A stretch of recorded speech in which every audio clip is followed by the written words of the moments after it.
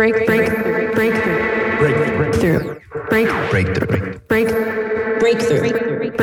You are now listening to Breakthrough News.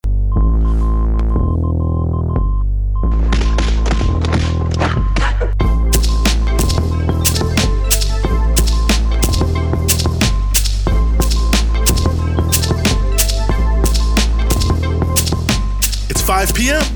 You're listening to Breakthrough News, and this is The Punch-Out. We're following the news all day so you don't have to, giving you everything you need to know about what's in the headlines and what should be.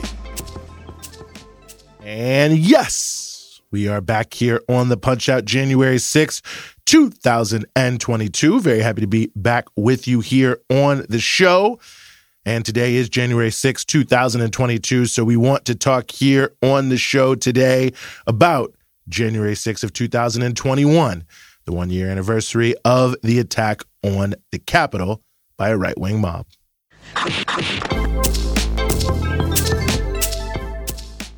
As we reach the one-year anniversary of the January 6th mob attack on the seat of the United States Congress, there are essentially two mainstream reactions. The somber intonations of the Democrats lamenting the decline of America's supposedly sterling democracy, and the dismissal from conservatives who present the event as simply a gathering of patriots that got a little out of hand.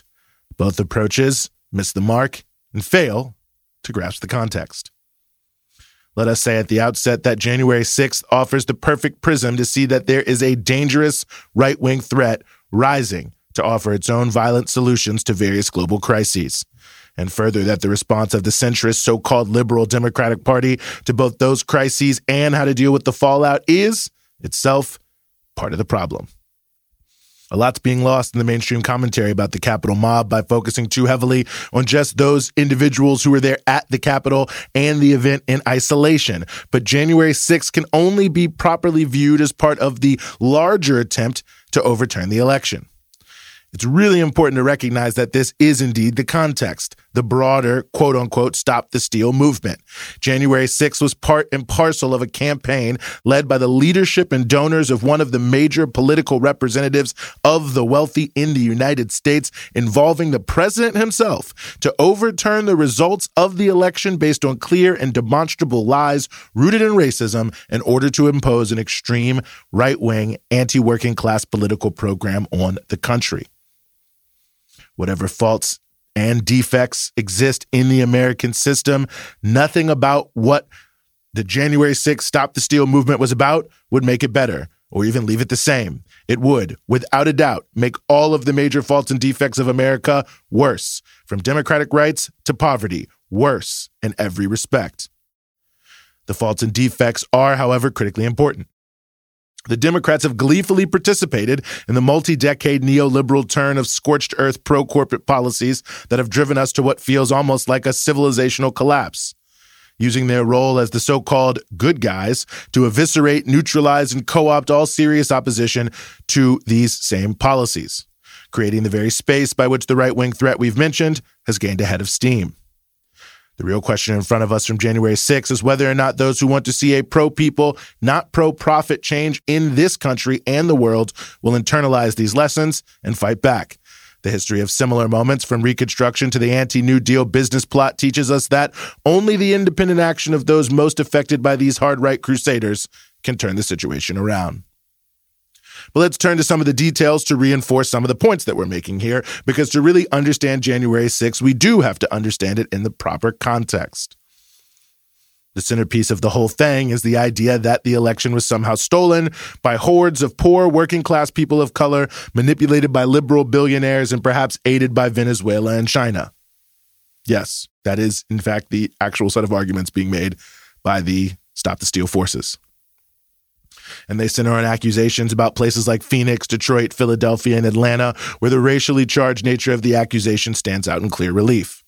In Arizona, for instance, Maricopa County, where the main recount happened, isn't even the county where the most, and still tiny, number of potential election issues were flagged. And, of course, numerous recounts have shown there was no voter fraud of any significant sort anywhere. But the level of absurdity in some of these recounts reached just massive levels. In Arizona, for instance, the private company hired by state Republicans to look into whether the election was fraudulent or not was actually examining ballots under a black light to see if they had traces of bamboo, to make sure that masses of ballots had not been shipped pre-marked from Asia. And not for nothing, that recount ultimately found that Biden got more votes and Trump fewer votes. Georgia has had 3 recounts, all of course showing the result was the same. Biden won. In Wisconsin, Trump's campaign paid $3 million for a recount in Milwaukee and Madison, Democratic strongholds. And what was the result? Biden still won. These results are not surprising given that there has never been any evidence of even infinitesimally significant voter fraud in U.S. elections in the post-civil rights era. Just, for example, a massive study of 1 billion ballots cast at every level of the electoral process from 2000 to 2014 found only 31 credible cases of voter fraud. 1 billion ballots, 31 credible cases. So past and present, it's an absurdity. Of course, it's not random that this is happening. The phantom fear of voter fraud is what drives the efforts in dozens of states to restrict access to voting, restrictions that primarily target working-class people of color, but whose barriers also target many low-income whites. Why do this? Why try to overturn an election so desperately? Why in an alleged democracy try to restrict people's right to vote? Well, simple. The extreme right-wing policies of Trump and the Republican Party are mainly very unpopular, and more progressive policies are certainly more popular. Take Georgia, for instance, where 74% of likely voters support paid family leave, and also 74% of them support higher taxes on the wealthy to pay for it. And this is a state where 58% of Republicans supported the original $3.5 trillion Build Back Better plan proposed by President Biden. The point here is, even in places considered Republican strongholds, supporters of extreme right-wing policies are potentially in trouble at the ballot box if any appreciable number of people who don't agree with them show up to vote. So they want to limit the ability of those people to get to the polls. And it isn't just a right-wing agenda in the abstract, but in its true meaning, which is a hyper-capitalist agenda. Trump moved aggressively to implement regulatory changes designed to degrade the quality of workers' lives, making sure people worked longer hours without overtime, that tip workers could be forced to work more untipped hours at a sub-minimum wage, endorsing misclassification schemes that promote poverty wages, allowing the homicidal increases in line speeds demanded by meatpacking bosses, performing thousands of fewer OSHA investigations than even the Bush administration, allowing the unlimited dumping of industrial poison into the water and air, massive tax cuts for the ultra-rich, reducing oversight and making more potentially dangerous medicines more available, and pursuing across-the-board reductions in funds to house the homeless, feed the hungry, and educate the young.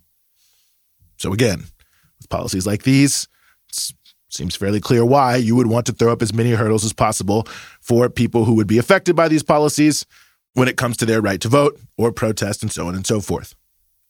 And make no mistake, the vote challenge and January 6th were not some fly-by-night efforts here, but funded from, if you will, the very top. For instance, Representative Scott Perry, who introduced Trump to a Justice Department lawyer willing to steal the election. Well, his top donor in the past election cycle was the House Freedom Fund and its associated super PAC. Billionaire Dick Uihlein gave the House Freedom Action super PAC $1 million in 2021. He also donated $800,000 to Tea Party Patriots, which was a January 6th rally sponsor, and his 5-year donation total to that group, by the way, was $4.3 million. He's also the largest donor to the second largest donor of Scott Perry, who is the Club for Growth, an ultra-capitalist pressure group who cashed a $27 million check from Dick Uihlein recently.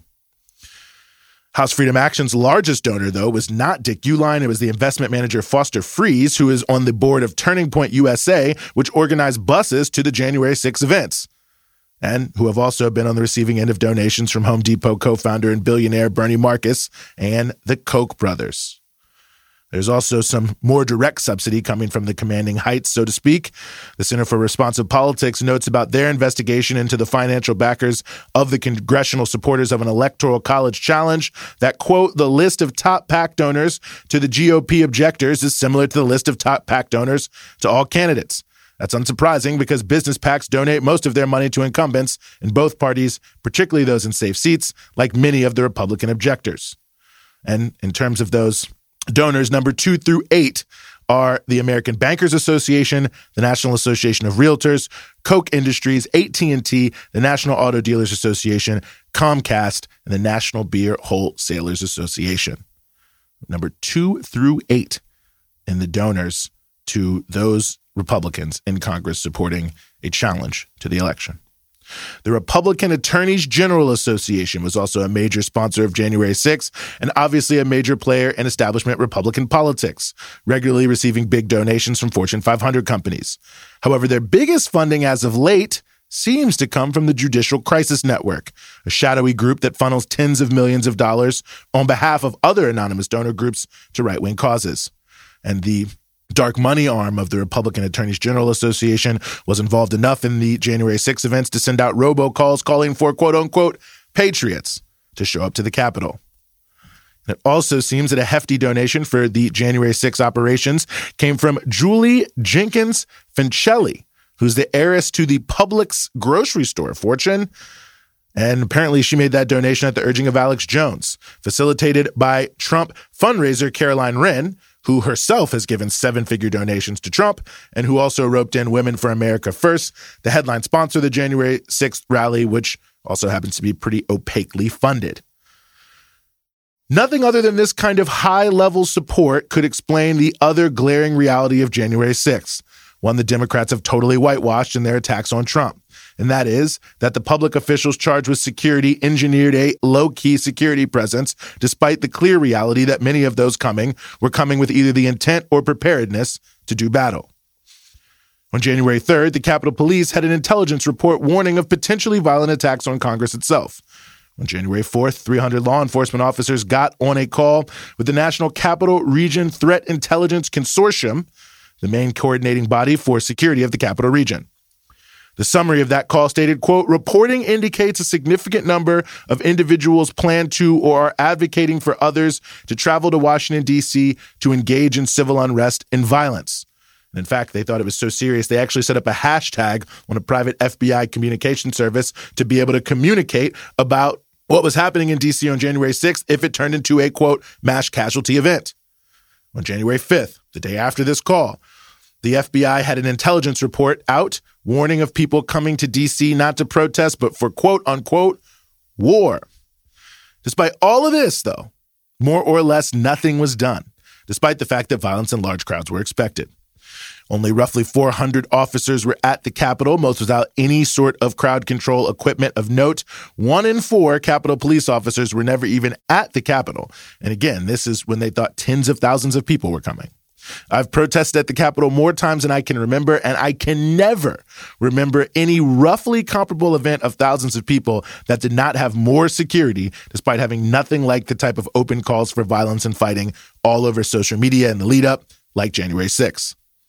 And even more to the point we're making here, on January 4th, D.C. Mayor Muriel Bowser, despite all the information out there, made it clear the D.C. government wanted less, not more security, and just a few days before that had made sure to state her request for more National Guardsmen was simply a traffic measure.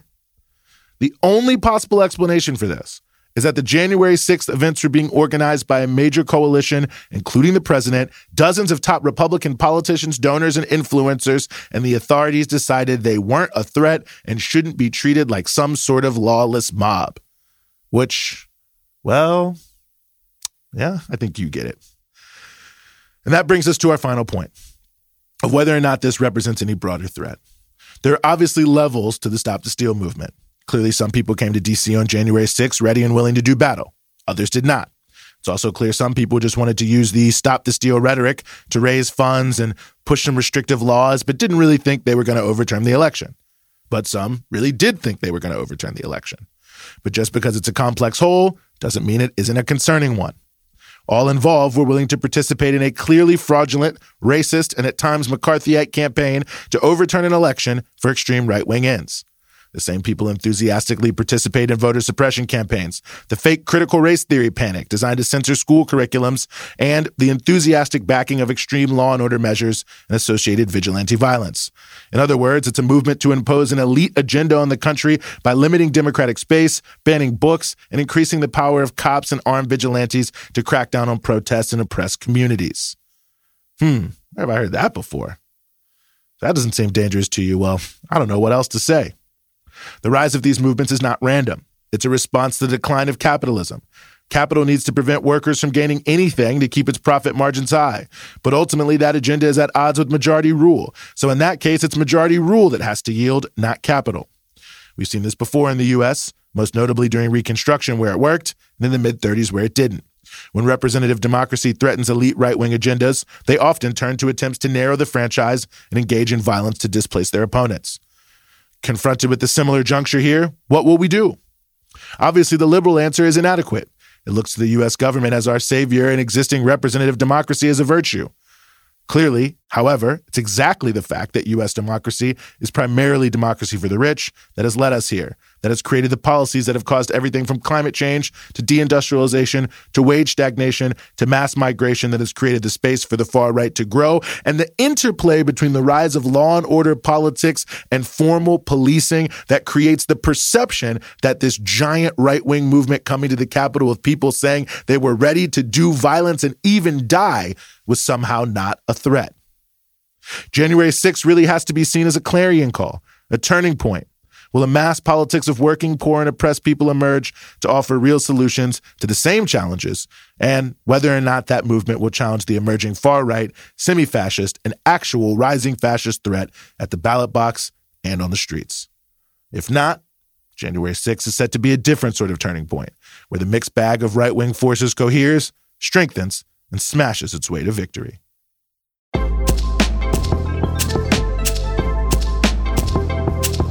That's the Punch Out for today. We're with you Monday through Friday, 5 p.m. here in New York East Coast Standard Time, 2 p.m. in Los Angeles Pacific Standard Time, and 9 p.m. GMT.